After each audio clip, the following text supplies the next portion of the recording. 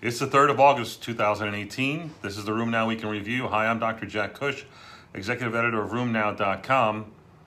This week, the consequences of gout when it gets hospitalized.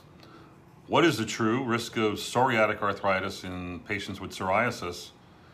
And if you're a mother who has rheumatoid arthritis, do you confer some risk to your offspring? What if it wasn't just rheumatoid arthritis? This week we have a lot of news, but before that I want to give you some information about two important lectures coming up on August the 11th. That's next week. It's going to be Capital City Rheumatology Review in Washington, D.C. This is being run by arthros.org, as which I'm a part of. That'll be hosted by Sergio Schwartzman with a fabulous faculty. The week following, I'll be running the meeting in Nashville, the Music City Rheumatology Review, on August the 18th. Both of these have stellar faculties, free programs, free registrations, the CME course. If you're a fellow and you're traveling to the meeting, we can pay for your hotel night. So go register and then email us and they'll pay for your hotel room. If you're a fellow, you gotta be a fellow to do this. So anyway, great meeting, be there. I think you'll really enjoy it. We had a great meeting last week in Chicago, what was called the Great Lakes meeting. And we're gonna repeat that in the next few weeks as well. So this week at the top of the news, we have a report from the New England Journal yesterday about treatment of latent TB. Specifically, it compared the outcomes of the standard regimen, isoniazid, for 9 months compared to the alternative regimen of 4 months of rifampin. Previous to this, it was known that the isoniazid 9 months was grade A evidence and that rifampin was grade B evidence and that isoniazid for 6 months was grade B evidence. This is a trial of patients with LTBI, over 6,000 patients, I believe, who received either 4 months of rifampin at 10 milligrams per kilogram up to a dose of 600 milligrams, or 9 months of isoniazid 5 milligrams per kilogram, again up to 300 milligrams per day. It was a non-inferiority trial, and yes, rifampin was not inferior to the standard of isoniazid, but rifampin had a better completion rate and had less overall toxicity, suggesting that the shorter regimen of rifampin might be the better way to go. Shorter regimens are being recommended. A lot of experts are using them. At this last week's meeting in Chicago, Dr. Kevin Winthrop gave a fabulous talk on management and prevention of infection. When talking about LTBI, he said his preferred regimen was this 3-HP, a high-dose isoniazid and rifapentin given once a week for 3 months. Better tolerated, again, shown to be non-inferior to isoniazid 9 months at standard doses, but a better completion rate and better safety. They're using a handful of pills, but it's given once a week, and the doses are out there and published. Up to 900 milligrams a week of rifampin, up to 900 milligrams a week of isoniazid. That's rifapentin, not rifampin. They're almost the same. So think about that when managing patients with latent TB, a positive PPD or positive quantiferon, no signs and symptoms, and a negative chest X-ray. If they're going to be on a biologic, and they have our diseases, they really need to be prophylaxed. An interesting report comes from the Journal of the American Academy of Dermatology. This is a look at the risk of developing psoriatic arthritis in psoriasis patients. Specifically, it's a meta-analysis of almost 1 million individuals and shown that the risk of developing psoriatic arthritis was 20%. Now, often quoted is a number of around that, or 30% by Daphne Gladman, but this has got a lot of numbers behind it, and it's a pretty reliable study, it looks like. What I liked about this also was the risk in children and adolescents who had psoriasis, and there the risk of psoriatic arthritis is only 3.3%. Good news for Pfizer and tofacitinib. This week, the EU, specifically the EMA, approved the use of tofacitinib in adults who have active ulcerative colitis, not otherwise responding to DMARDs or biologics. Again, it's a 10 milligram BID dose, mirrors what's happened here in the United States, further expanding the use of a JAK inhibitor now outside of arthritis. So this is sort of good news. And this seems to work fairly well according to the gastroenterologists. Another interesting study comes from the Mayo Clinic and Eric Madison's group, where in the Journal of Rheumatology, they talked about their cohort of 429 gout patients who were followed over time. And they showed that when they were hospitalized, gout patients had a 10-fold increased risk of developing a gout attack. We see that all the time, but I don't know if you ever had a number associated with that, and that's a tenfold increased risk. That's sort of substantial, but more important may be the fact that if they did have a gout attack while being hospitalized for any reason, that it lengthened the stay of hospitalization by an average of 1.8 days, 2 days. That's at a considerable cost. This speaks strongly to the fact that we need to be aware of this complication. We need to have these patients in good shape and then quickly treat them so that they don't incur more cost and longer hospitalizations. Another interesting study on gout and its consequences comes from the UK and Taiwan, where they looked at over 100,000 patients who have gout and incident gout, and specifically looked at the risk of having downstream joint replacement surgery. Turns out that in the two databases, one there was a 14% increased risk, the other a 56% increased risk of having subsequent total joint replacement. The sad and interesting thing about this is that for those patients who are on chronic urate lowering therapy, the rates were no different. That what seemed to be effective gout management didn't prevent the subsequent need for joint replacement. I think that actually speaks to either a different biology of gout, may very well speak to that gout still isn't very well managed, not by those who are managing most cases. So there's a lot of suboptimal management that's going on. I think that, again, this is a call to action for primary care and rheumatologists and those who are involved in gout care. Positive results comes from an interesting study out of Israel, reported in Reuters this week, that the phase 3 study of RHB 104 gave very good results in patients who are getting RHB 104 for their Crohn's disease. What is RHB 104? Well, it turns out to be an antimycobacterial drug, antibiotic drug with anti-inflammatory properties that in phase 2 trials looked fairly good, and it's now been mirrored in a phase 3 trial.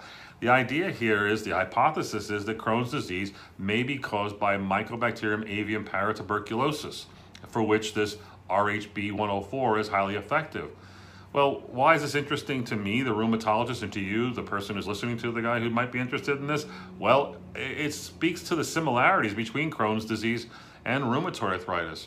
I've always had the crazy suspicion, and I'm full of them, as you know, that rheumatoid arthritis is ultimately going to be proven to be an infectious disorder with a therapy that was otherwise overlooked that would treat that infection. Now, whether that's a mycobacterial species or viral species, it remains to be seen, but I'll be proven sometime right in my lifetime, and when I'm not, you'll remind me of that, I'm sure.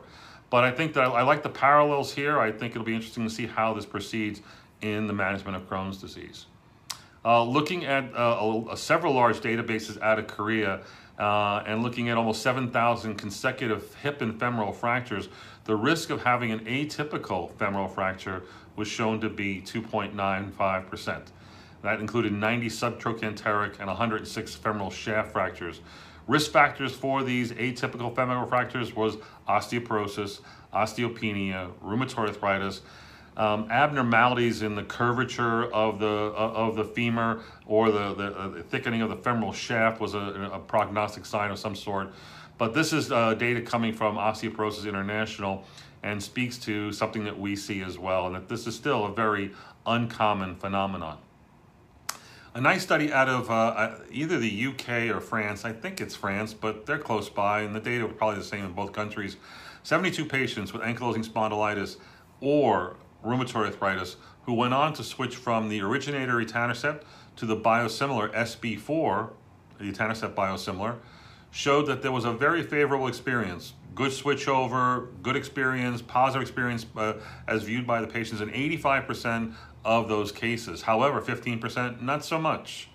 Who were those people? Well, it turns out they were older, had more established disease, were obviously chicken littles because they were worried about generics, and that was one of the reasons why they didn't want to switch to this generic kind of biologic drug. I think these are lessons to be learned as we are going to adopt biosimilars in the future once we get over this rebate system and incentivized use of existing biologics. When that's fixed by the current administration, maybe we'll see biosimilars have some growth in the United States. but it's going to be an uphill road, and it's going to be fostered by physician attitudes and patient attitudes, which is what's operative here. What we've learned by looking at what's gone on in Europe is that when they're forced to make changes, everyone benefits. The docs ultimately don't get so wigged out about it. The patients accept it. Everyone does well, and there's significant cost savings. What they're offering us here in the United States so far is not what's being offered in Europe, and I think that until that changes, we won't be seeing many biosimilars in use. So where are we? Another thing that won't go away in the news is opioids.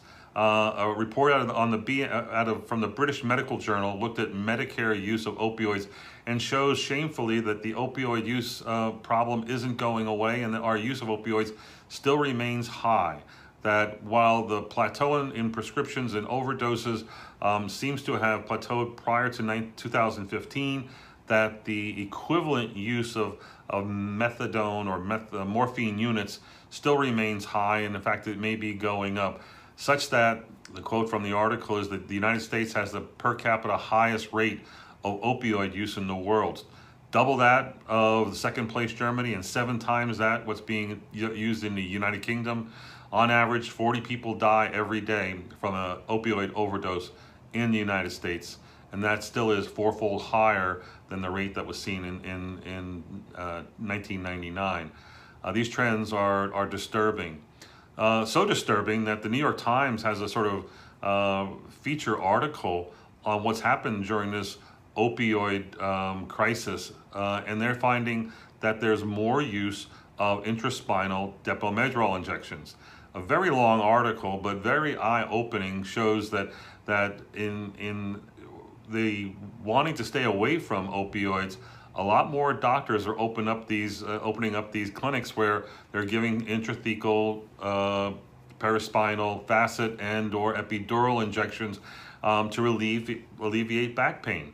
And it turns out that this is not really with the consent or wishes of the manufacturer, which is Pfizer. Pfizer went to the FDA pointing out that there was a lot of off-label use and it was associated with a lot of adverse events, and the FDA's response to this several years ago was to issue stronger warnings against off-label use and what the risks may be. Well, a review of FDA data between 2004 and 2016 discloses over 2,400 serious problems arising from Depo-Medrol intraspinal injections, and that includes 154 deaths.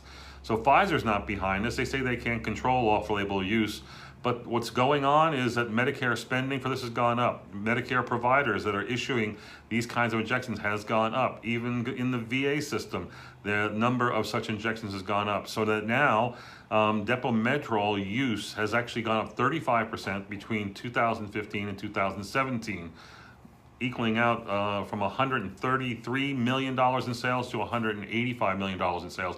That's Depo-Medrol and other versions of that. So this is really eye-opening sort of stuff, and it comes from us and from the New York Times.